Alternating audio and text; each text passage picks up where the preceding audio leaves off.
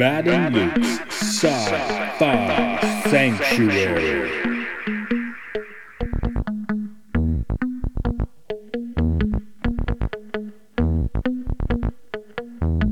The year is 3013. The galaxy is scintillating in the mellow light. Two galactic pilgrims seek out vistas in the samurai future to bring forth the unity of the cosmic shaman. Opening the door of the pantheon of mystics, the evil sorcerer wizard powers the engine of science, seeking to forever alter the sacred balance, traveling on effervescent balls of summer fire. This week, Quatermass and the Pit.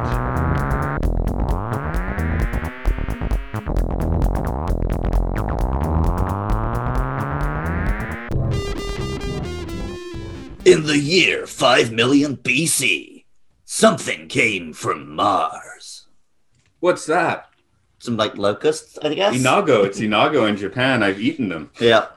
Yeah. Have you eaten inago? Not prepared properly. I've eaten it for a prank. Oh, okay. No, if you don't know, this is most of my students say they haven't had it, but it's cooked locust with soy on them. We went to a restaurant, a countryside restaurant once, and the nice old couple served it to us as service, the free thing. And my daughter was 2 at the time, was just sitting there eating it. It was like a Hammer film. Yeah, that does sound pretty Hammer film. Today's it actually didn't taste bad. It's just one, it's a bug, and 2, you get the legs in your teeth, and that's when I ate bugs. That's what I had. They were in my mouth for a week. Okay. This is Matt. This is Luke. Welcome to the Sci-Fi Sanctuary. It is a Hammer film today. You're gonna say it because I keep mispronouncing it. Quatermass and the Pit. There we go. Thank you. I don't want money, man. I want quarters. Actually, I don't want money. That's why I don't have much money. But today, this was actually a guest suggestion from returning guest who has written a bunch of books on the occult. Lots of interesting, like mind trips of books. Ken Ami, hello, welcome back. Thanks for having me again. And unlike the previous movie we reviewed, this one I thoroughly enjoyed. So there we go. Hurrah! I enjoyed it, except I was eating curry when the Martian locust aliens were disintegrating, and that wasn't an awesome match. Right. No, I was eating chicken. I was eating chicken with some kind of sauce on it. It just it seemed somewhat similar. I think I'd finished eating my dinner before anything gross happened. That's unfortunate timing. Yeah. So Ken, I guess our first question for you is: have you ever eaten a bug? We have. Purposefully? No. Okay. What were you? Yours was prank. Mine was to be polite. Yours was bicycling. I've eaten bugs that way. Yes. Okay. Oh, I've eaten many that way. Yeah. Or my eyes eating those. I don't like the eye bug. As far as this movie, I've seen it around for years. I remember, around year 2000 when I was looking at interesting DVDs. I go by the box art. that looks cool. I want to see it. I'd always see this one and never quite pick it up. I'm not sure why. I guess, I don't know. Maybe it seemed a little dry and I wanted psychedelic, though this does have some psychedelics, so you don't miss out on that. But Ken, where'd this one come into your life? Because, again, this is your suggestion today. Well, first of all, something that you mentioned already, which is I thought as well that it's Quatermass. And I wrote an entire review of this movie referring to Quatermass, and then at the end I was just quoting some stuff, and I thought they just misspelled this. It's not. And then I looked it up. It is not Quatermass, because I thought it was a Britishism, Quatermass, don't you know? But it is. It's Quater. So that blew me away. And by the way, in the UK it's Quatermass and the Pit, and the US is called 5 million years to Earth. That's because those Yankees can't handle the word Quatermass. I was going to suggest Matt just call it that to keep himself out of trouble. Yeah, and I might do that all night, who knows. But the way, I don't know exactly how I ran into it, but as I've mentioned before with you guys, is I'm writing a series of books reviewing movies with UFO and alien themes, and so I've kind of been looking everywhere I could think of, any year, decade, I don't really care. And somehow I ran across it. And of course, in the UK, Quatermass has been a TV series, I mean, from the old black and white days. And then it's been a series of movies, some that were multi-part. And this one really struck a chord with me. And it has every theme that comes up time and time and time again in alien and UFO movies, regardless of what year they're from. And I'll put it this way. The technocratic, unholy trinity is high-tech, evolution, and the occult. Those three elements are absolutely unavoidable whenever I'm looking into transhumanism, aka futurism or posthumanism, and in alien and UFO movies. It's like essentially inevitable. And this movie has all those three features in it as well. So I was fascinated, but I do find myself making the same points over and over again as I write movie reviews about this stuff, just over and over. It's incredible. Yeah, I guess my first impression, actually, this is a very, I guess it's not quite as straight up horror as the completely quintessential Hammer film, but it follows that Hammer film thing where it has like fantastic atmospherics. It's a little slow, but it seems smart. And then the last 20 minutes, it just goes like nuts. So, which is, I guess, pretty much the normal Hammer film trajectory. So this is a very nice representation of that studio. I'm probably coming a little more from the caught film perspective, where, you know, this one is, Hammer Films is a certain standard. You know, my dad grew up constantly telling me about how traumatized he was by Christopher Lee's horror of Dracula, you know, and it was hard to find. It took us like 5 years to find it on VHS in the late 80s. So, well, growing up in the UK, I was very aware of the TV serials of Quatermass, because they would often get mentioned in like Doctor Who magazine and stuff. But I don't think I even knew that the Hammer films existed, or maybe I just conflated the two in my head.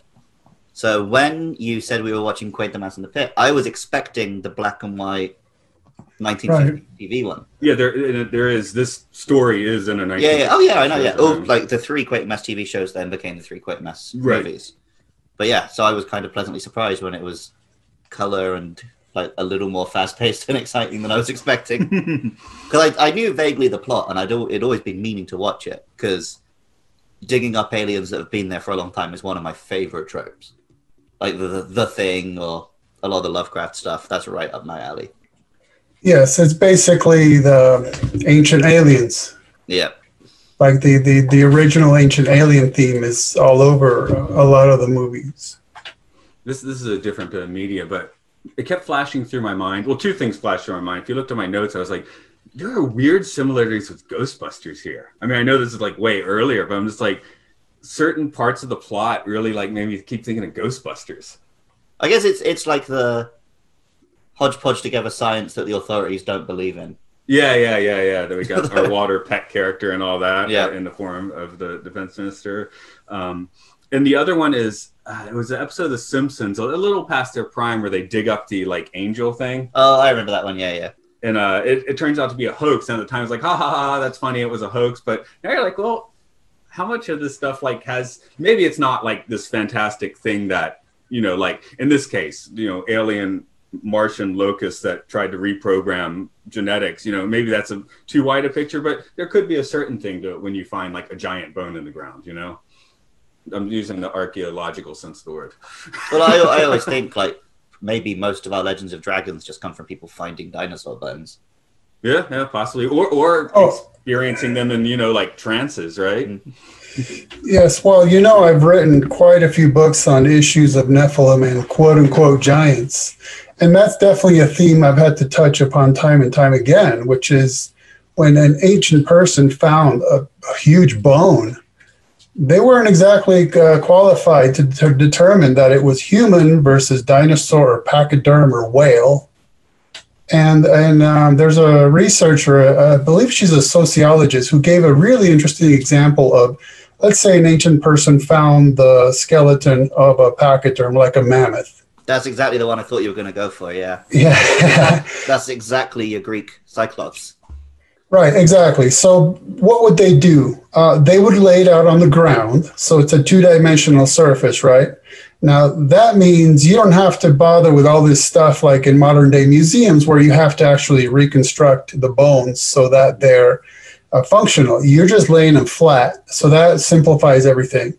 And then you would have the skull with a hole in the center that's for a trunk. But if you didn't know that, you would think that's an eye hole. And there you go. You have a giant cyclops. So that is something to be very, very aware of. And it explains a lot of things. And I have tracked down in my books some of the we always hear about old newspaper accounts of giants being found. And the ones I've been able to find that any follow-up was done on, they do turn out to be pachyderm or whale or dinosaur or something like that. Yeah, I know in the States when they find these things, a lot of them are just thrown into the Smithsonian warehouse to be forgotten about, Raiders of the Lost Ark style. Then you'll find things in, like little local museums that are relatively unverifiable, but those museums are, hella fun to visit. So, right. They're more like a sideshow. Yeah. I especially love the mystery spots where they're like, the laws of physics break down here. Where they just built the room at like a weird angle. And then there's one, I haven't been to the one in California. That's the one that supposedly is like the really cool one. I went to one in Kentucky that was like just totally an entertaining sham. So at the end, did it turn out that all the dinosaur bones were just like marketing to get you to want chicken wings or something like that? Yeah. No, I want chicken wings. Yeah, I always want chicken wings. Better than bugs. Before we get too far, shall we go ahead and plow into the plot? Yeah, I made Luke write it like on the fly because like no, this one has to be in like a British accent. I can't do it. Okay, I'm gonna go for like my strongest accent I can do then. Okay, this is the Colonel Breen accent.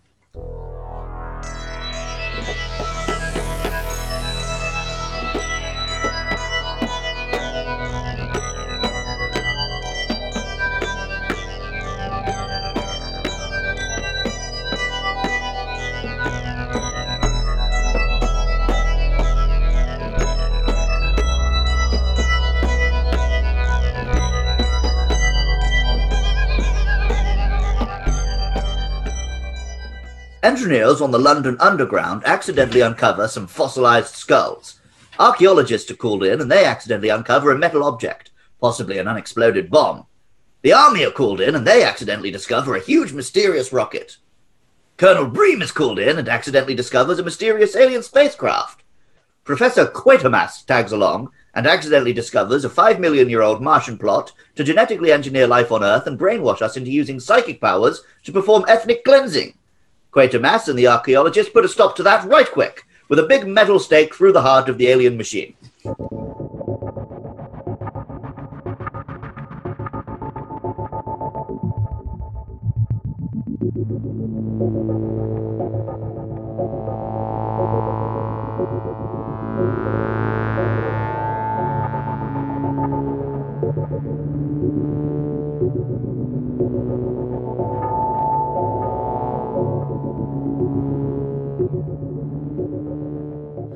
I think I would have punched you now.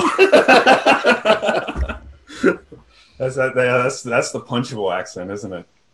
Yeah, that's the accent that you threw our tea in the water for. So basically, some work is being done in the London Underground, basically what we would call a subway stop. A tube. And they find a skull, and so the scientists are called in, and of course you have the typical debate about, well, let's just get the stuff out of here so we can finish our work, but they keep finding more things, and then they end up finding objects, some kind of thing that they first interpret to be a World War era bomb, and tell us the name of that bomb. At least the nickname of the bomb they suspected it was, they called it a Satan.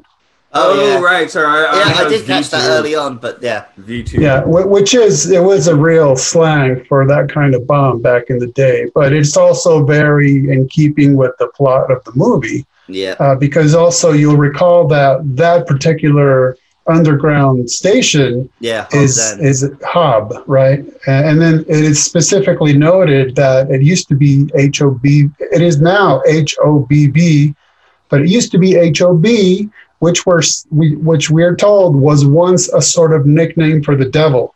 Yeah, I was thinking, I guess that's where, like, Hobgoblin comes from. Okay. I was like, is that a thing? Yeah, I think it is a thing. Okay.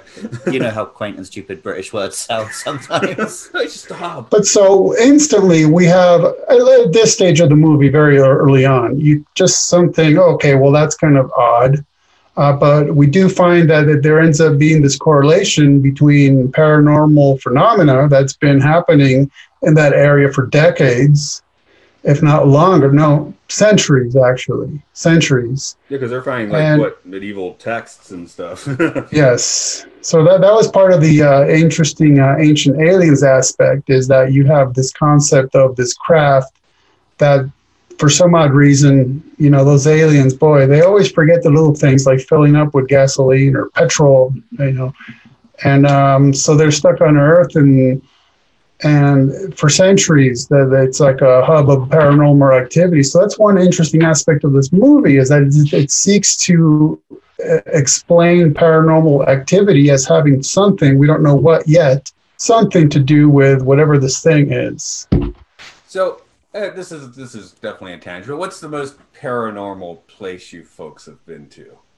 Oh. Been to a place where it just felt quite paranormal. I'll start because that's a question you got to think about. 2. One's in Japan, which is Forest Kuruma. Is it the forest? It's north of Kyoto. You take a train about 30 minutes. You hike up a mountain. There's a tree that's split, and that's there's a Shinto legend. That's the source of creation. Okay. So that's kind of cool. And then there's a temple, and you can go down, and it's a catacomb, and it was just like the creepiest place I've ever been. So.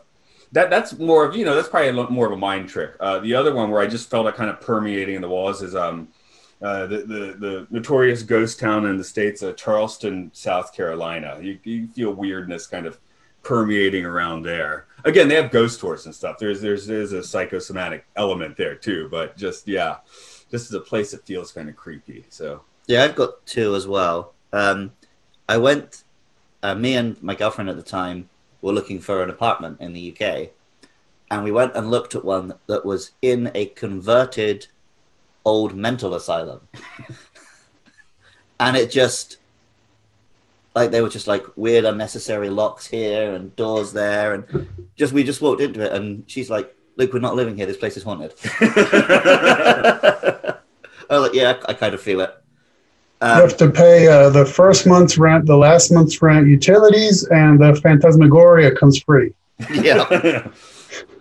And then the other one that always gets me, because I like to go just hiking up on random mountains around here in Japan, sometimes I find myself coming down once it's dark, and it's just like a little, very small, insular Japanese village, and it's just like these really old buildings, a little old lady staring at me as I walk past. There's a mysterious looking shrine.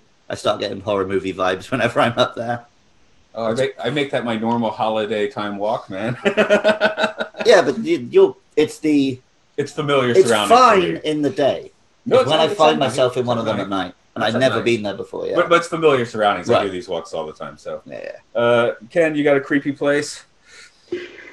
I suppose one place is a local cemetery where there's basically 2 halves. There's the new half that is nice and upkept, grass and everything is really nice and done up. And then there's the old half that goes maybe back to the 1700s, which is just dirt and old, really interesting looking tombstones. But it's I've been there at night, and it's kind of an interesting feel.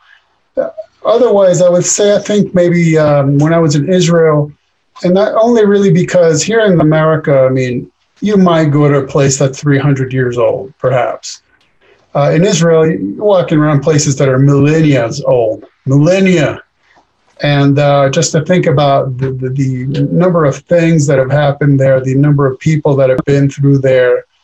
Or being up in Masada, we climbed Masada, where just to not be captured by Romans, a bunch of Jews committed suicide. That was a pretty interesting place, especially because we woke up before sunrise and we climbed up to the top. to watch the sunrise from there. So, I mean, I would say it's not like I had any kind of experiences, but maybe those two places stand out. When you were telling about the first one, I was thinking like, yeah, that's America, because in the UK, the new side would go back to the 1700s and 1800s.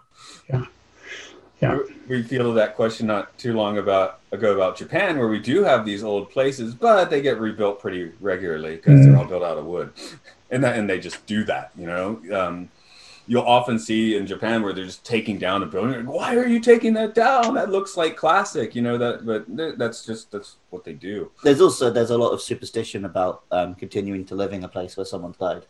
Or where a family lived in Japan, people do not want to move into a house that has been previously lived in. They'll demolish that house. They'll build a new one. So. You know, what's interesting is in the housing complex where I live, I watched my house be built up from when it was dirt to a frame till it was a house. The complex was that new.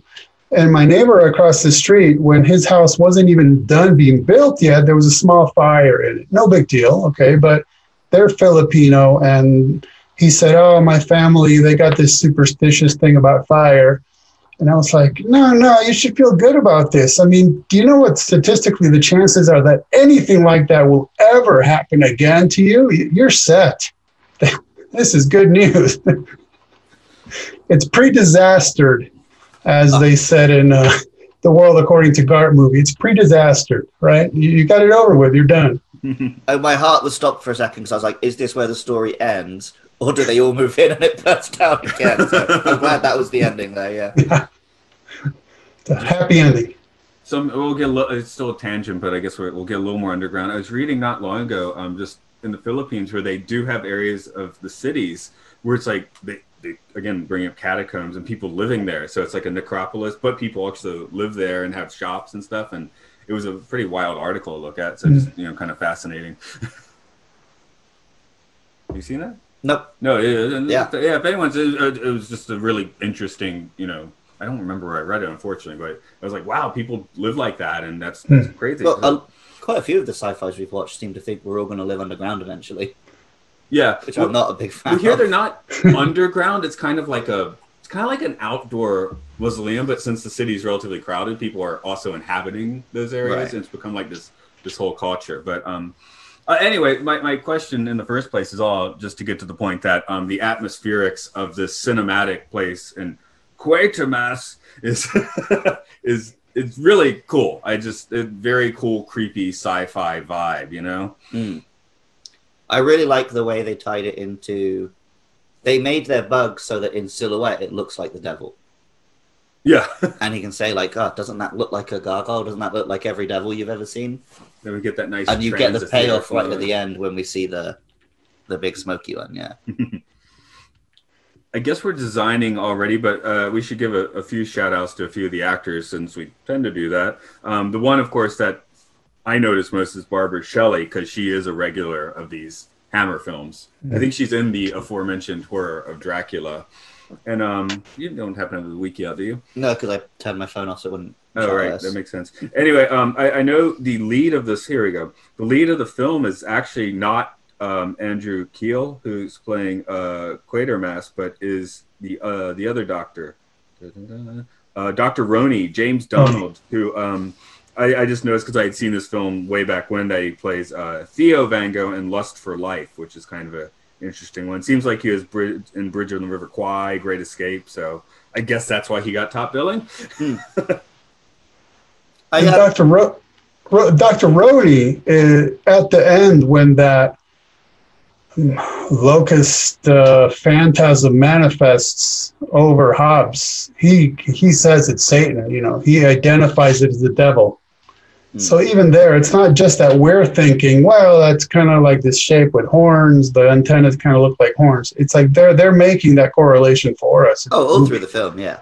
No, it said when they were getting the rating certification, they were like, oh, that's too satanic. We're going to give us like an X rating just because of the level of Satanism. They were like, or no. When they were going over their script, they're like, if you make this film, it's going to get a high rating because it's so explicitly satanic in its imagery. So times have changed. Yeah. Now you go. It was like animated DreamWorks movies, which probably got Satan in them. Right. I was actually impressed by, I've forgotten her name. Was it Barbara? Yeah, the actress and the character is Barb. She wasn't playing like a typical scream queen damsel for most of the film. Yes, there wasn't really a scene where she's just like, oh, needs saving at any point. Yeah, watching a role like that where the female or actor has like agency in the film, it's like, wow, that's pretty, wild for the 60s. Yeah, and I like the moment where it didn't work on Quatermass, he had to put it on her. Yeah. She was the one who was connected and stuff. Right, she is a styled assistant to Dr. Roney, so she is in the sciences to some degree. And then, yeah, it does turn out that she's able to do some things that are not. And then I would say that she essentially turns into what I would term the Scarlet Woman, which, I don't know, it's some kind of deep occultic thing tying to what the Book of Revelation calls the Whore of Babylon. Supposedly some kind of entity woman that you can summon for occult purposes. And especially there's one point at the end where she is walking down the street, like basically in a hypnotic state, as many of them are by the end of the movie. And she is literally wearing all red. And then when, again, we're kind of jumping all over the timeline of this movie, but when Quatermass 2 falls for this hypnotic state, these paranormal abilities that interacting with these, even though they're dead, these locusts, even Quatermass succumbs to it. And so there's a scene where it's basically alchemical, where his masculinity and her femininity kind of meet and they're able to pull each other out of this thing. In fact, he knocks her out with a punch at one point, you might recall. Yeah, that's a Captain Kirk move. But if nothing else, this is definitely like a very sharp movie. It kind of, I guess it does need, you watched it 2 nights ago? Last night in the end. Oh, you did? Okay. Yeah. I feel like it does need a little bit of time to stew before it really takes form. It needs to simmer a bit, Right.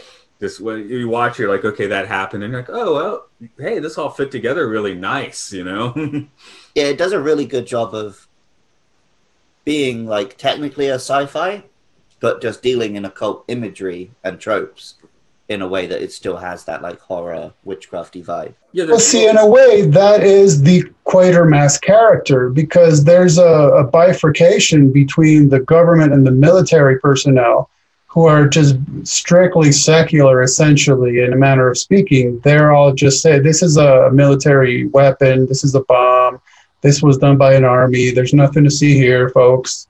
And Quatermass, who is a scientist and a serious one, but he's willing to follow the evidence where it leads, even when it's leading him to very odd places where he's basically being denied the continuation of funding for his projects and everything else that he has to suffer because he's saying, no, this is what it is. This is what it is. These are actually alien entities. Well, and that's a truer depiction of what science should be than what you see in a lot of films. Because science is a set of, methodology to find the truth. It shouldn't be dogmatic. Whereas often science is depicted as like, oh, no, it couldn't be anything fantastical. I believe in science. Right. It's like crossing the line from skeptical to cynical. Right. It should be skeptical. But when you cross it, okay, so skeptic would say, I won't believe until. Whereas cynic would say, I won't believe, period. Whatever you show me, yeah. So that's the interesting part about the Quatermass character, is he's kind of going in between both of those worlds and just trying to expose what's really happening there, even to his own peril. I was reading that the guy who played him said he was actually quite unhappy making this film. He was convinced that the writer wanted a different actor. And the writer was like, no, I didn't want one at all. No, maybe it's the director wanted a different actor. And he's like, I didn't even know he's unhappy at the time. I'd try to make him happier. But maybe I wonder if that actually kind of serves the performance, because there's kind of a weird curmudgeonness, mixed with optimism and fervor for the truth. Yeah. Well, because the Quatermass of the black and whites was a different actor than the Quatermass of these movies. Yeah, even the first two, I believe, have a different actor. So Yes. So he only played Quatermass in this one. and I think No. in the 90s he did a radio version where it was a news. Well, there's also a 3-part movie that he starred in. A Okay. 3-part Quatermass movie. Another interesting one correlated to the occult, where there's alien goings on at places that are like a Stonehenge type area. Okay. But anyhow, in the notes, someone wrote, he's like the esoteric Columba with more facial hair. Oh yeah, he kind of stumbles into the scene. One more thing. Yeah, one more thing. That sort of thing. And then that he would make a fantastic guest for Coast to Coast AM. Yes, of course he would. You know that one? No. Okay, that's an American one, but it's basically it was a live radio. It is a live radio program since the 90s, where basically anyone. I mean, they'll have guests that are into this sort of esoteric or science stuff or pseudoscience, if you want to use that term. But anyone can just call in and kind of like bring in their wild ideas. Okay. Yeah. Sounds And like then Main Street. the notes also say Quatermass is just a crazy old man now, for reals. Oh, And incidentally, in one of in the 3-part movie, at one point he's made to realize, there's something he should have realized, but he didn't catch it. And he says, "Oh God, I'm too old. My brain's drying." that's what I'm going to say next time I mess up in a class or something. In all the Yeah. scenes where it's, the classic scene where he's telling them what's going on, the army doesn't want to believe it. He does sound insane in this film, though. Like, I can see why they don't believe him. Because he jumps to these conclusions so fast.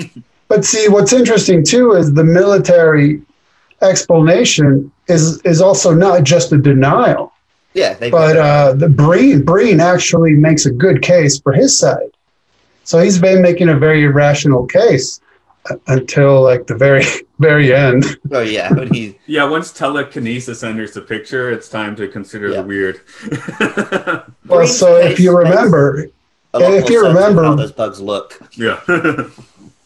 well, if you remember at the very end, Breen ends up literally on his knees before the craft, as if in worship, and he's completely transfixed.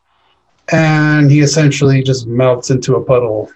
Yeah, I definitely remember that. He doesn't actually melt. He just like burns, right? He's that's it. And that's also very sort of Phoenix-like alchemical, where he's come to recognize their truth, and he has this moment of enlightenment, and that's it. He can just let go of his former personality and self, because that's all over with. He's experiencing a brand new reality, and he's completely given over to it. Actually, I'm thinking of, last one we did, we were talking about the Warden and Clockwork, right? And then Breen is kind of the same character, but played much more in an understated way, which, makes him seem more real, too. So, pick that up and put it down properly. Yeah, because from Clockwork Orange. I know. Breen could easily start doing that, but he didn't. Yeah. And it makes for, again, this is a pretty smart movie, despite having some cheesy edges, which is appealing. I mean, honestly, if it was just fully smart and didn't have the weird cheesy effects and stuff, it wouldn't be as lovable.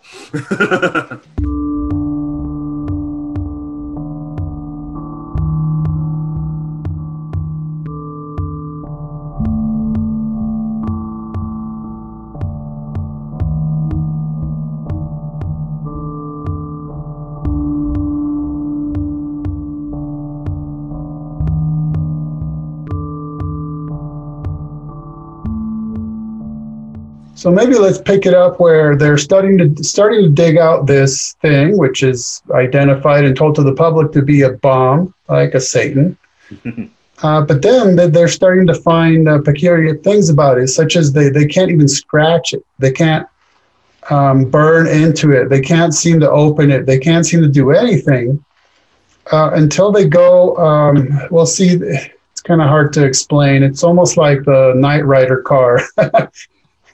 It's just this object. I would imagine it's maybe 15 feet long, and there's a portion where you can go inside of it, but it's just a hollow, and they can't figure out, okay, what is this about? But there's a wall, so they're trying to break into it.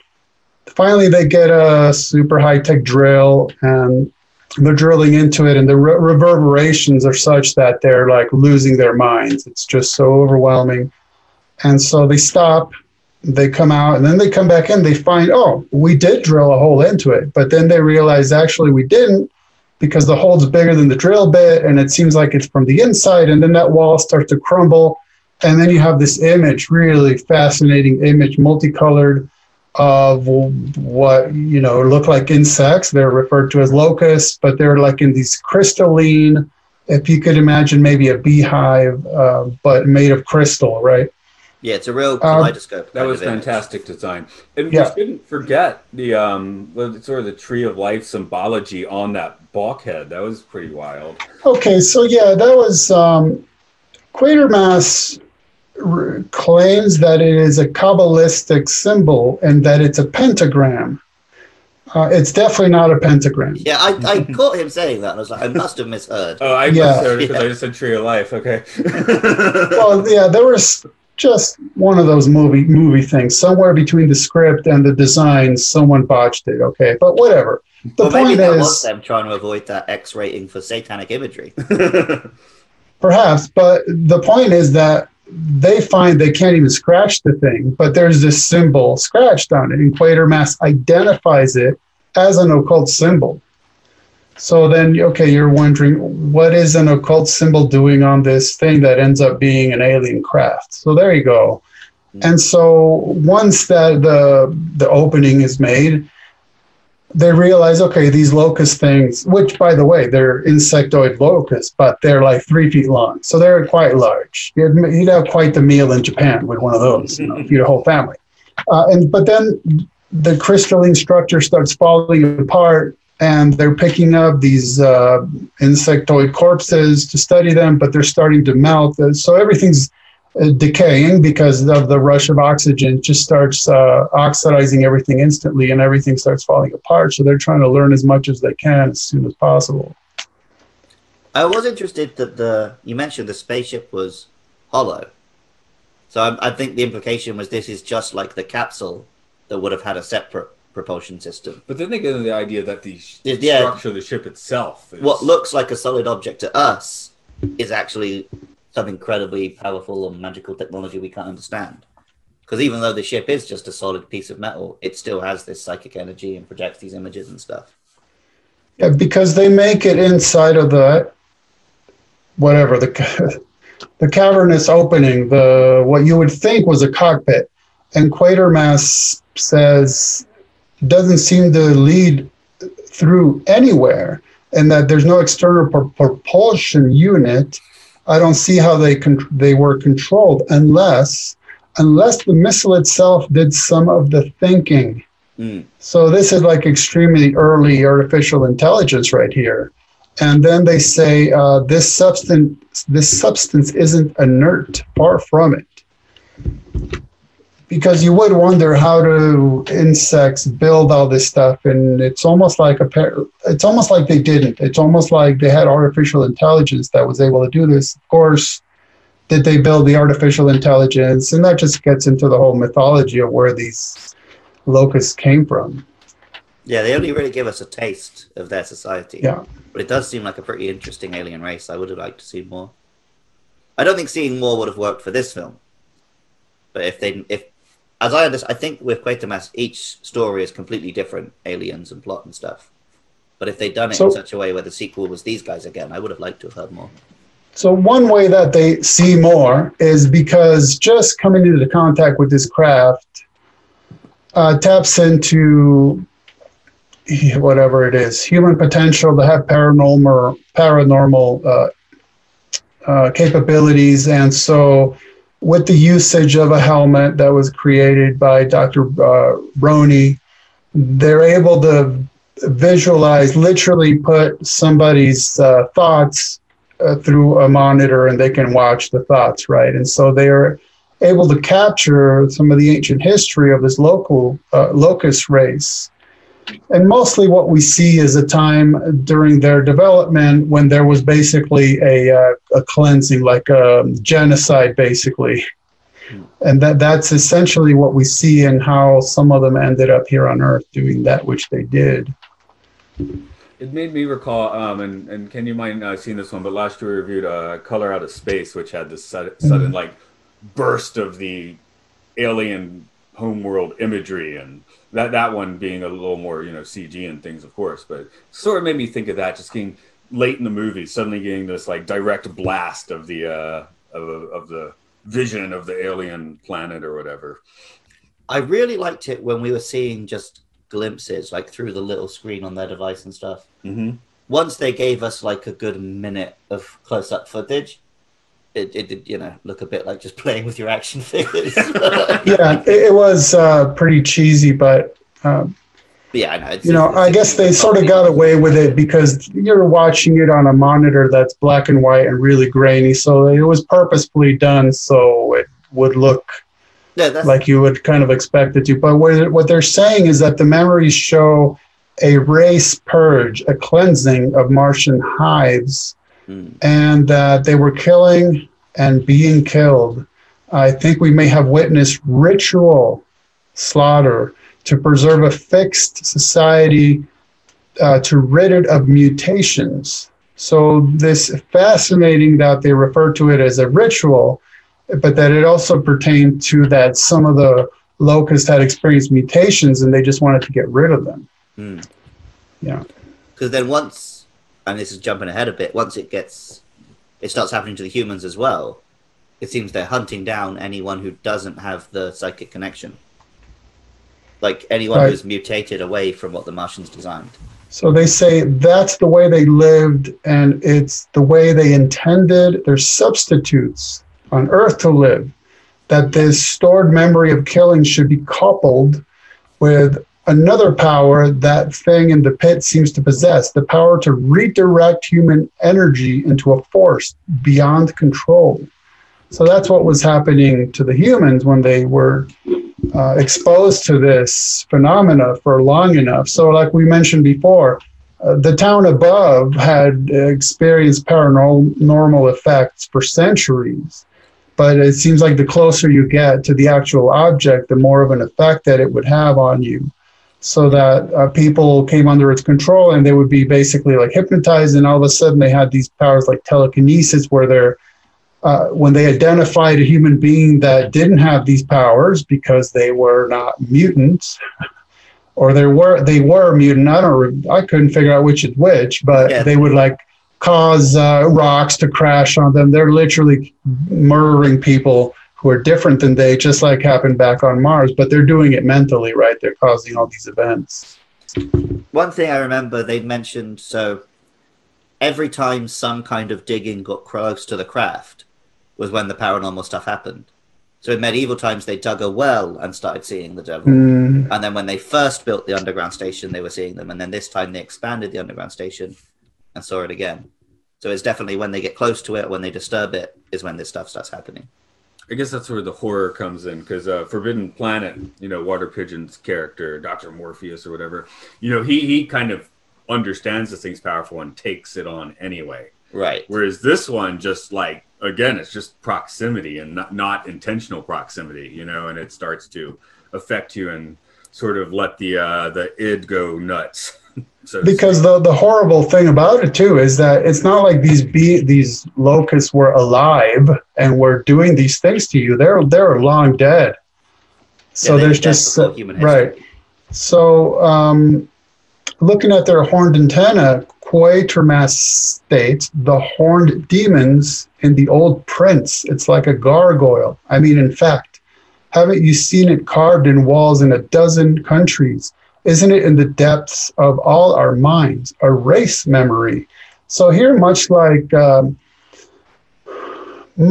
in other movies, the real life, real world paranormal of theology, like demonology, is explained away as ancient cultural or race memories of having interacted with aliens. Yep. And then Dr. Roney is leafing through an ancient book and says, got it. Look at this cave painting of 3,000 years ago, a man in a ritual mask. I wonder where he dreamed I wonder where he dreamed up the idea of that. And then he continues, I think these are old friends we haven't seen for a time. And Quatermass says, wait, instructor, point to low gravity environment, a thin atmosphere, perhaps a world that is dead now, but a few million years ago could have been teeming with life. I wonder, a name that's been nearly worn out before anything turned up to claim it. Was this really a Martian? And, you know, they're trying to figure out how the civilization could have come about in Mars, and then how they came to Earth. And on Earth, they found basic primates, and very much in keeping with, 60s and 70s, there were already these kinds of ideas around, especially in occult circles, that then combined with the ufology circles, as they always do, like the Morning of the Magicians, which is then picked up by like Eric von Däniken and his ancient astronaut theory. And so all these things were really becoming popular back in those days. Another strain, we keep talking about the mutants. I guess the 60s is also when the X-Men comic book was getting off the ground, just as an interesting one with telekinesis and people being mutated by birth, not by an alien craft in that case, and hated and feared, and basically getting to the point. I know much later, Grant Morrison really got into the idea of writing X-Men, of the idea that the next step in evolution, basically just goes to kill the lesser step. In this case, the new alien mutated people are trying to off anyone else. And Grant Morrison, by his own admission, he bridges that gap again and again and again between the occult and aliens and everything that comes after there, like the human mutants, right? Because Grant Morrison himself claims that he's possessed. And I mean, that's a story he tells about himself. Yeah, I think that he was a sigil that has come to fruition or something. Well, it's because he went to tantric rituals in India, and then he tells this whole story about how these entities basically possessed him, and so that's what he's been doing ever since. And now he's encouraging his prepubescent audience to engage in the occult rituals of Aleister Crowley and all this kind of stuff, where you think your kids are going to Comic-Con to look at comic books, and they're hearing lectures from Grant Morrison about engaging in occult rituals, basically, is what it comes down to. He's really done that. And if you remember, for when one of his comic books wasn't selling very well, he encouraged his readership to engage in what he called a wankathon. Which, okay, I mean, yeah, it's a funny thing, but when it comes to the kind of ritual magic he's doing, it's a very real and serious thing, because they believe that with that release of energy, then it puts this petition essentially out into the universe, and then the energy returns back to fulfill that intention and whatever. It's basically the typical ritual magic concept of will having reality conform to one's will. That's basically what it comes down to, and he was encouraging his readership to do that for him and his sales. I guess nice Faustian bargain there. You're facing the universe as your rival, right? I need my own willpower to do it. Where I guess the other thing, which also you can use ritual for, is using the universe as your mirror, which is, I think, maybe in Star Wars, light side, dark side, right? All of that. It's all pretty archetypal in the end. I just did a show on Star Wars the other day, and the person that hosts the program got in touch with me because I wrote an article called "Everything I Know About the Occult I've Learned from Star Wars." And yeah, it's full of all of that kind of stuff. But back to our tale. You know, I did want to ask, in the notes, someone wrote all-seeing eye poster, and I didn't know if you meant you found that within the movie or a poster of the movie. No, it was one of the wall posters on the wall in the underground, I believe. I'll have to take a second look at that. I'm going by memory, but I want to say it was like a white poster with kind of a like orange, red, yellowish color with just an eye, and I was like, oh, that's right behind the people talking. That's interesting. Very good. I'll have to check that out. And I mean, that could be, I mean, you could take that as like they're watching you, or you could take that as, you know, your own all-seeing eye. You know, I don't know what the opening to the reality. I'm not sitting here saying like, oh, it's some sort of like horrible thing. It's like, oh, someone put that there. So yeah, I don't know what their thoughts were, but a deliberate choice. I didn't catch it either. Okay. You know, my thought of that, you know, I would like to think of the third eye and the all-seeing eye as simply the eye to see reality with. But yeah, there is the very nefarious definition to that as well that comes up. So, and then in the notes also, it says Underground Ape Men is a good name for your ironic punk, pop punk, and BND. Band. Okay. So Underground Ape Men. There you go. Now, so the reason why that's in the notes is because what they start finding also around the craft are the film plan. Okay. That was me. Oh, he's looking for the all-seeing eye. Okay. Yeah. Okay. Keep going. It's okay. No, look for it. Notes are always Matt. If you find it. Okay.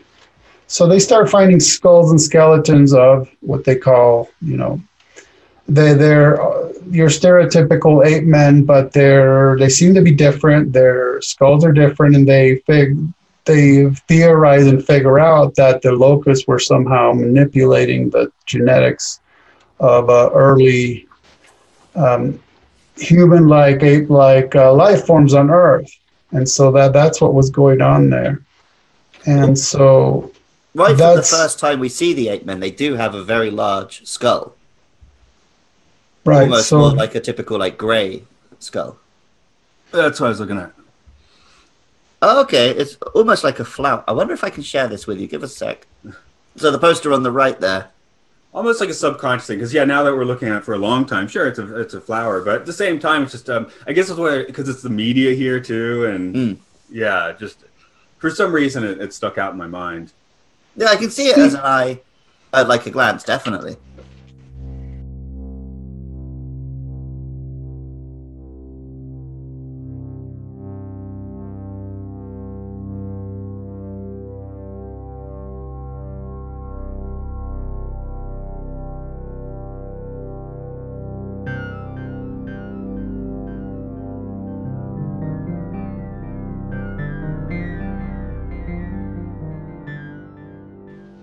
Speaking of media, I did find it interesting where there's a scene where Dr. Roney is speaking to the press and encouraging them essentially to tell his side of the story as to why they should be allowed to remain down there and stop the construction because there was more work for the scientists to do. And that's all well and good, but it did still strike me that it is media manipulation. He was literally telling them what stories to write. Yeah, I mean, again, that's people like embedded reporters, like in conflicts or wars. They're, you know, it's like, it's sort of like, if you're going to be embedded, you've got to play our game a little bit. We're not going to let you go out there and be like a maverick man, you know? I was hearing recently about how John McCain was, his campaigns were always very successful because he would make a real effort to befriend all the reporters who reported on his campaign. And he was really warm to them and friendly to them. And once you're mates with the guy, you're not going to write a story about how he's terrible and you shouldn't vote for him. That's the positive side of media. That's what I'm saying. Media manipulation doesn't have to be incredibly, dark and the CIA threatening to blow up your family or whatever. But it's still manipulation, and it still is pretty shifty what they're up to. Yeah, I mean, like with us, this is our sci-fi sanctuary here. We generally choose films that we're going to find something we enjoy. We did one month where we took films that we absolutely hated and found out us liking a few things about some of them, Ready Player One accepting. But, it's like that's our manipulation. We kind of want to talk positive about the stuff. Yeah, I don't really want to waste my time with something that I think's trash. It's very difficult to give anything unbiased. Like, even just giving pure stats, choosing which stats to share is a bias. Yeah. Like, there is no unbiased media. It doesn't exist. I mean, again, if you do a scientific, observation and you want to see it as a particle or a wave, you've just biased the science. Which I guess is why that's still a pretty wild experiment. Now, another very in-your-face point made by the movie is when essentially it seems like it's all over with. They're just gonna bury everything back up and keep working on the underground, and everything's gonna be fine. Not. And then there's a worker down there who went down to get his tools late at night when no one else is around except someone guarding the front door, and this wind starts blowing out from the underground, but we find out it's not exactly normal wind, because as he's running down the street freaking out, it starts following him, right? So this wind is almost like an entity, and it chases him, and he ends up running right through a graveyard, and he ends up being found by a priest, and by then he's like he's a mess, right? He's just out of his mind, essentially. And when Quatermass tracks him down, and what's her name? Miss Judy, is it? Yeah, I think that was it. Barbara Judy. Yeah. They're told by the priest. I felt sure he'd been in contact with spiritual evil. And the driller, that was the guy that had drilled into the craft originally, or attempted to. He states, I had to run to get away. They were coming, them. I remember it started when I could only see them. I'm sorry. I remember it started, and then I could only see them, like you found down there. The eyes, the horns, they were alive, hopping like very fast, hundreds and hundreds leaping, jumping in and out them big places, in and out of them. Oh, huge, right up into the sky. And so he was having these visions of the locust coming after him. So that's what's interesting, in that he ends up in a church, or I guess we call it solace. And of course, the priest is interpreting it theologically, and of course you can't say he was wrong for doing so, given that the movie has these correlations between aliens and what we would call the occult. The end of that scene is one of the scenes which really established Quatermass's character, because the priest says, like, oh, I suppose you've got some rational explanation, and Quatermass says, well, my explanation is that it is ancient evil that came after him. And that's what we were saying earlier about how he's skeptical but not cynical. Yeah, he's not going to shit on this priest's source idea of the evil, but the fact that it's a problem is pretty clear. Let's not get into the details, except let's deal with the problem, maybe. Oh, it's Miss Judd, by the way, Miss Judd. She says, you said these faculties may be in all of us, which is really like a very typical claim that's made by occultists or New Agers, that these paranormal abilities are naturally in human beings and you just have to tap into them or develop them. And then she says poltergeist outbreaks, second sight, they've been recorded the world over through the ages, myths, magic, even witchcraft, perhaps. They all came from there. And she says, so as far as anybody is, we're the Martians now. Mm. Do we firmly establish that they are from Mars?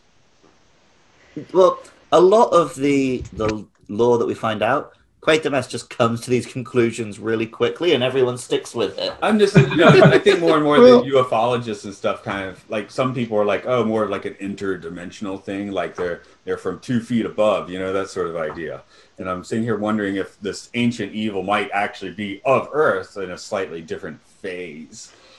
So now sometimes when I write movie reviews, I literally go step by step. So at times I'm kind of speculating and then something's either confirmed or not. So at one point I wrote, Quatermass says, I wonder, a name that's been nearly worn out before anything turned up to claim it, was this really a Martian? And so I wrote, why Martian specifically? Perhaps to hint at Wells and or, H.G. Wells and the War of the Worlds. And or because Mars had long been viewed as close enough in terms of possible life supporting Earth-like planets. Well, I think we have to remember this film was made in the 60s, and in early sci-fi, Martian was just the word you used for alien, right? Right. I mean, nowadays... Like saying little green man. Yeah. Nowadays, of course, you would say it came from a different solar system further away, whereas back in the day, you would usually just say Mars. The shorthand. But then also Mars is the god of war, right? And the red planet. And later it gets into this idea that they deliberately put this urge to kill into us. Right. That could be another deliberate illusion. And as far as locusts, it's a very, for me, it hints of the book of Revelation, chapter 9, where the abyss, the bottomless pit is opened up. And these beings, who I interpret as fallen angels, but they're symbolically described variously. But one thing they're said to be is like locusts, right? So quite a number of them, and they're destructive. And so, because why locusts specifically? Why not any kind of other insect, or why an insect anyway within this movie? Well, the other end of the Bible, we got the plague of locusts, right? Again, specifically locust with Moses and its the various plagues. So, and then when eventually what happens is I mentioned before, a huge phantasm of one of these locusts, but looking almost like a typical gray alien, but with the little tiny antenna horns, and Dr. Roney saying it's the devil, the horned devil. And Quatermass now trying to get him out of being captivated by it, says, don't look at it, right? And then they figure, Roney says, mass into energy, and Quatermass says, the focus of all that's happening, the cause, oh, God. So they're kind of realizing that this thing is actually becoming to be formed due to the energy and the energy being put into it, such as like when you stare at it and you're giving you this energy to it, that's why it's manifesting. So Roney figures mass into energy, the fundamental law, it must be. Now this was interesting. What's the devil's enemy? It was iron. I'm not sure where he gets that, but that's what he said. It was iron. It might make sense if it were possible to project a massive metal into it. And so essentially they cause it to collapse by Roney climbing atop a metal structure. What is it? A crane. And he comes into contact with it, and horrible things happen to him. Poor guy. Yeah, I think in the serial he just throws a metal chain in the pit, but they wanted to be more cinematic. I know fairies were weak to iron, was a thing. Iron in folklore. That's what. Oh, apparently it comes from an old story of the devil having a horseshoe nailed into his hoof. Oh. And yeah, so iron is said to repel the devil and supernatural creatures. Well, I guess he's well read then. Well, maybe it was better known in 60s Britain than it is to us here today. I mean, it was, if nothing else, then because we had already been told that Hob was a nickname for the devil. So they were already very early on in this movie hinting at the local folklore. It makes me wonder at the end, because they were manifesting this devil, if the point all along was for like to use human psychic energy to bring themselves back some way, if they'd let it continue, then the Martians would have just used us to be reborn. I guess they came back as a weird phantasm, at least. So give it another 20 minutes, who knows what it does. Yeah. But, and I think I alluded already, but just to shout out to his last 20 minutes, those are some of the most fantastic practical effects like ever, I think. Yeah, the stuff where the buildings are being smashed and stuff look great. And just all those things like waving through the air at various different. I mean, I guess they just have a bunch of people on the floor waving stuff. I don't feel like I ever saw any strings or anything. Yeah, it just looked cool. So I definitely appreciated all of that, and just very cool effects in this movie. Yeah. And it's pandemonium at that point because even blocks away, people are being affected. And in fact, I got a kick out of how at one point there's patrons in a bar or a pub, okay, and and they're seeing footage from the Hobbs Underground, and one of them says 3 streets away, and we're going to see it on the telly. I tell you, people don't believe nothing nowadays unless they see it on the telly. What's happening? I better go check the news. Yeah, it's not real till I go and see it on the news, right? Yeah. But if you recall, there's a point in which the craft, which has been essentially navy blue, I would say, all along, and just one single monochromatic, just one color, it starts to undulate. Yeah, and it's this white light, and it has like these white light and like a varicose veins. Yeah.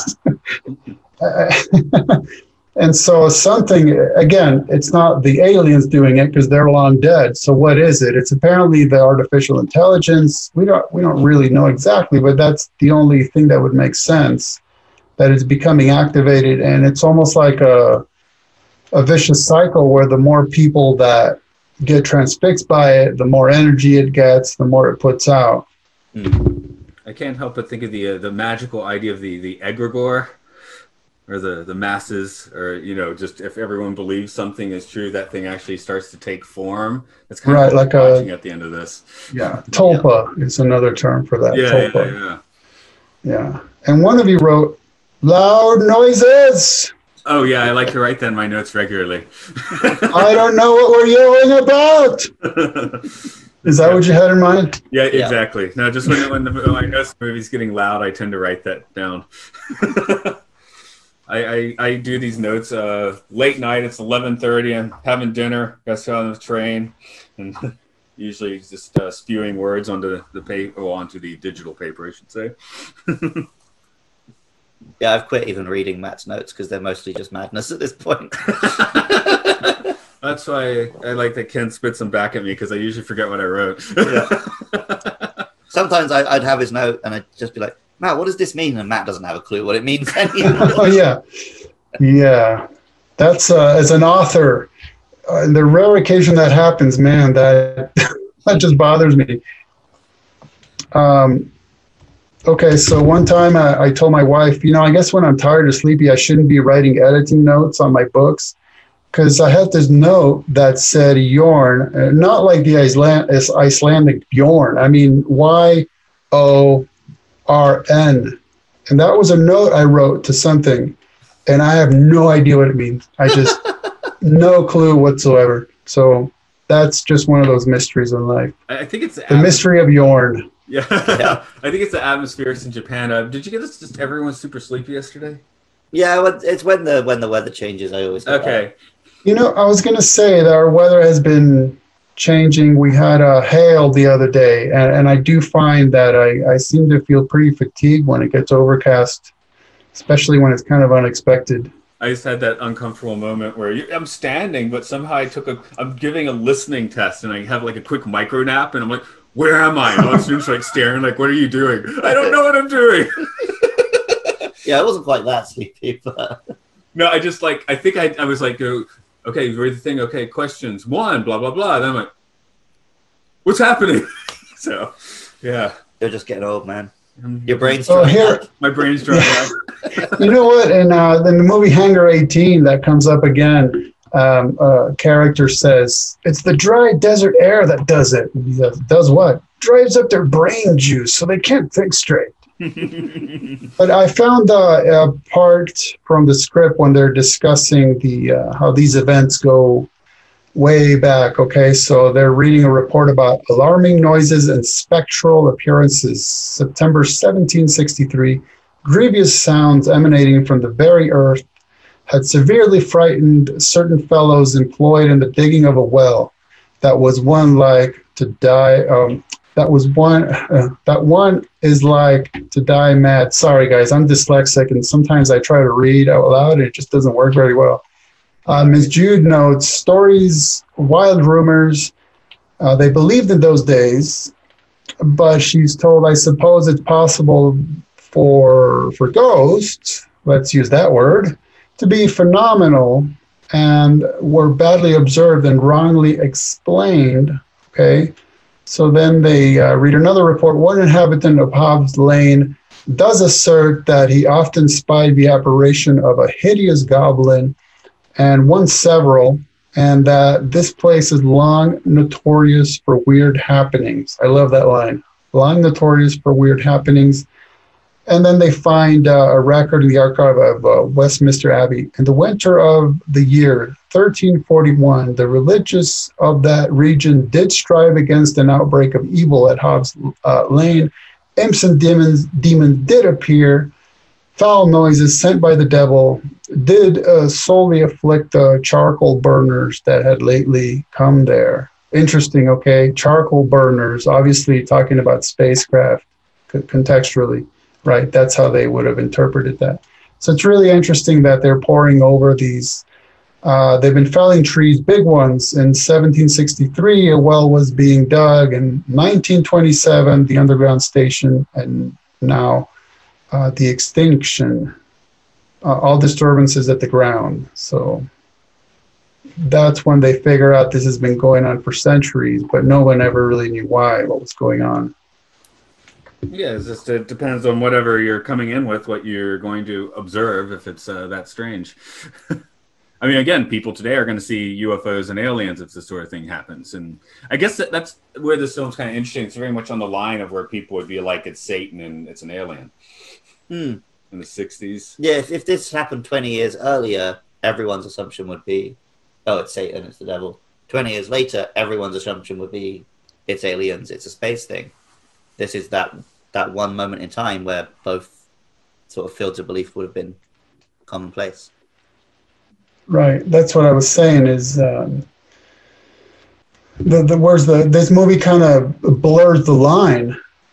Because of that discussion, particularly that really short discussion between the priest and Quatermass, where they're coming to this agreement just using different terms. Yeah.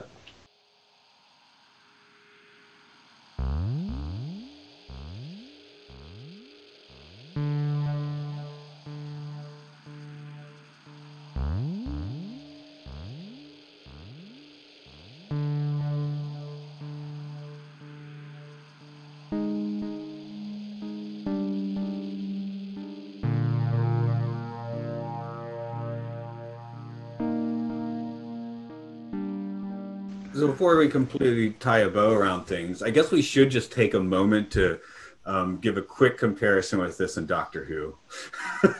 There's definitely some wiggle room. This one gets a lot more of the occult vibe, I think. Although I guess Doctor Who still has that. Yeah, occulty Doctor Who episodes. Yeah, and Doctor Who is less grounded in science, way less grounded in science. So yeah, that's kind of interesting. I guess it's difficult based on just this is the only Quatermass I've seen so far.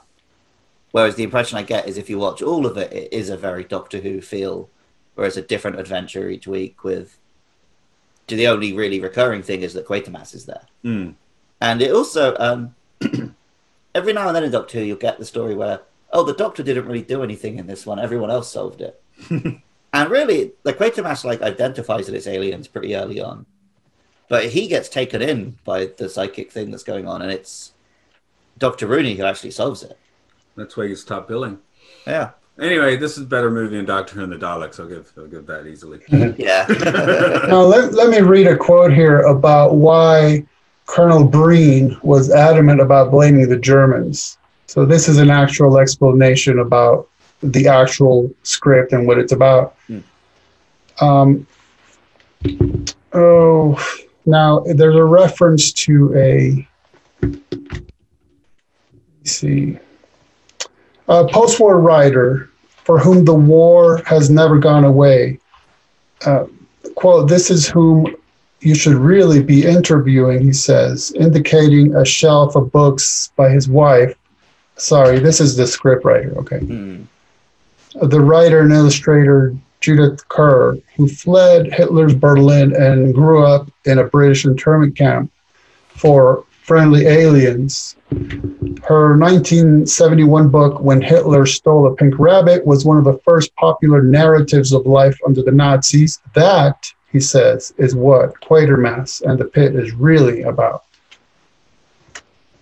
Well, I definitely made the connection that here's a film. Well, the story would have originally been in the 1950s, and it deals with, mass killings and ethnic cleansing, which obviously was something that had very recently entered the public consciousness in a big way. And I think it was something that people were really struggling to make sense of. So maybe the idea that Martians put it in our brains would help you sleep at night a little better.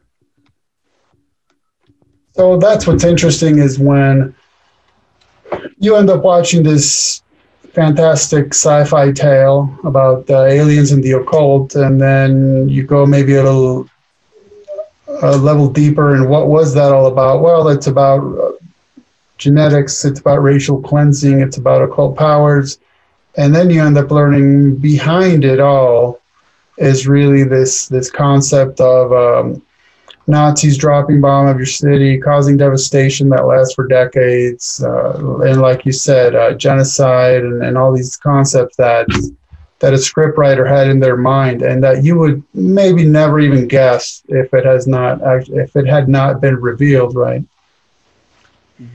That's where the context is for kings. Yeah, well, right at the start, I mean, the first thing they assume is it's a German bomb from the Blitz. Which is a reasonable assumption. Yeah, I'm sure I think there were still a few knocking around London until within my lifetime. There's probably a few knocking around London. Yeah, they're probably still selling there now. I know. They dropped a hell of a lot of bombs, so there's going to be quite a few that didn't go off. Yeah. Yeah, where you drop bombs, yeah. Okay, now, if you can see the chat, I'm putting a name there because that's the one I totally skipped over. I said an author.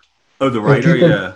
If you could pronounce that last name. I would guess just Nigel Kneale. Okay, Nigel Kneale. I'm assuming it's a silent K. But... Okay, so Nigel Kneale in 1960 wrote the book Quatermass and the Pit. Oh, wow. Oh, so the book was after at least the TV one.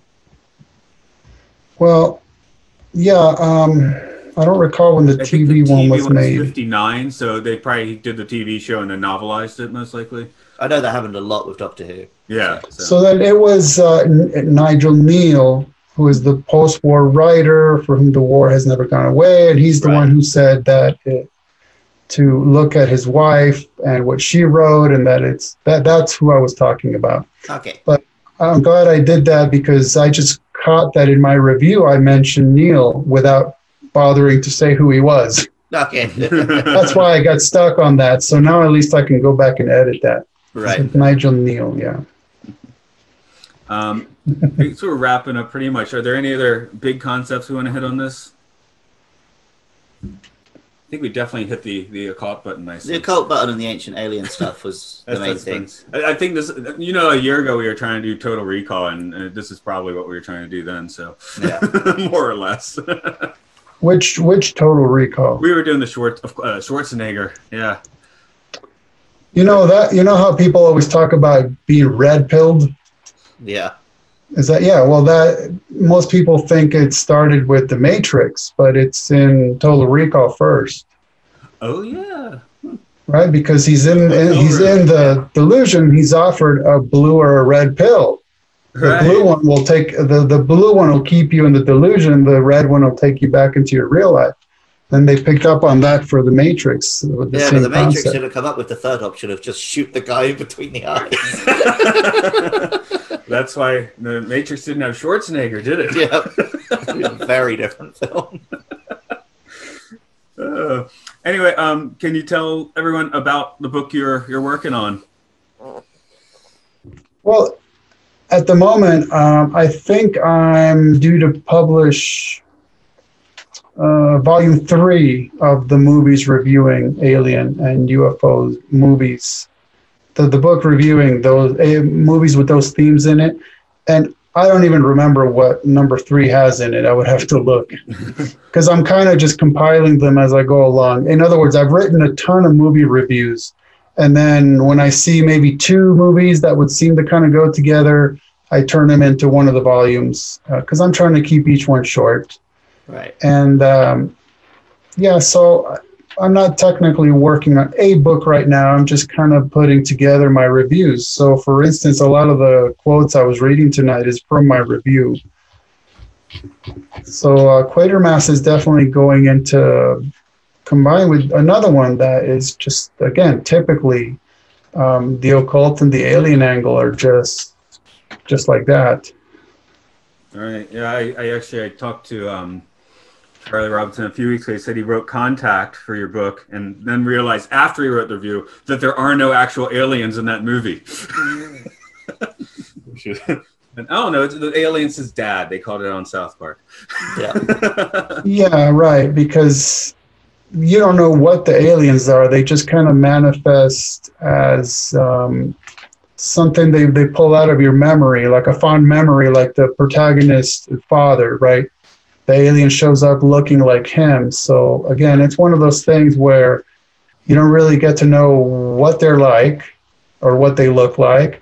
And it kind of falls into an infinite regress type of situation because the reason they're able to go and interact with the aliens, and I'm actually not sure why they had to traverse the universe to interact with a delusion or an illusion, right? But whatever. And so they're asked, well, how did you build this technology to get us basically through a wormhole? And they're like, we didn't do it. It was here long before. They're like, oh, thanks for nothing. You know, you don't even know.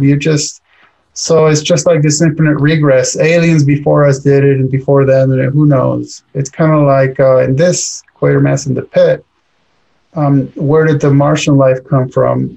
We don't really know. Apparently, it just sort of happened. And there was a note that you wrote about panspermia. And of course, there's the concept of directed panspermia and undirected panspermia, right? One is purposeful and one is not. So, just to clarify, directed panspermia is not the Grant Morrison thing. Right. Well, actually, it is. It's not panspermia. Grant Morrison's was directed, specific, spermia, yeah. goal-oriented. No pan. Okay, there we go. I mean, you can use a pan if you don't have a tissue.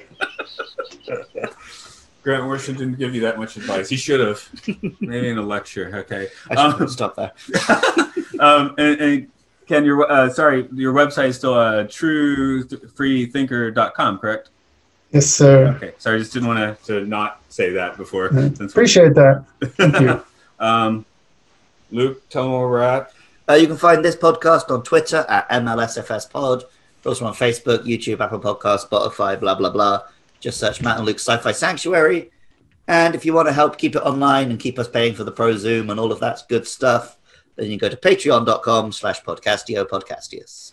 And we are putting some early stuff up there now. My other podcast here. I just throw the raw audio of this before I edit there. So if you do the Patreon, you can get stuff earlier for now. And maybe you can hear the awful offensive things that I say that Matt has to cut. Okay, Ken, as always, it's been jolly chatting with you. So thanks for spending your evening in the sanctuary. Thank you for having me. It's been a pleasure. Yeah, we got to go to work in a minute. So. Anyway, we're drill down the door of this sanctuary and find some decomposing locust aliens. So later's y'all. All right, thanks so much.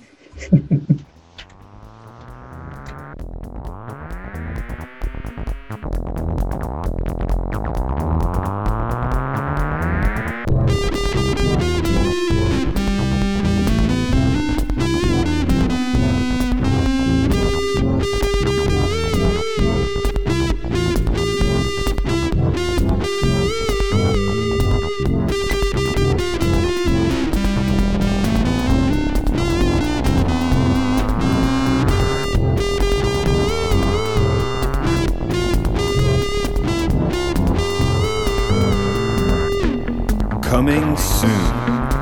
Muppets from Space. Prometheus. War of the Worlds. Fermat's Room.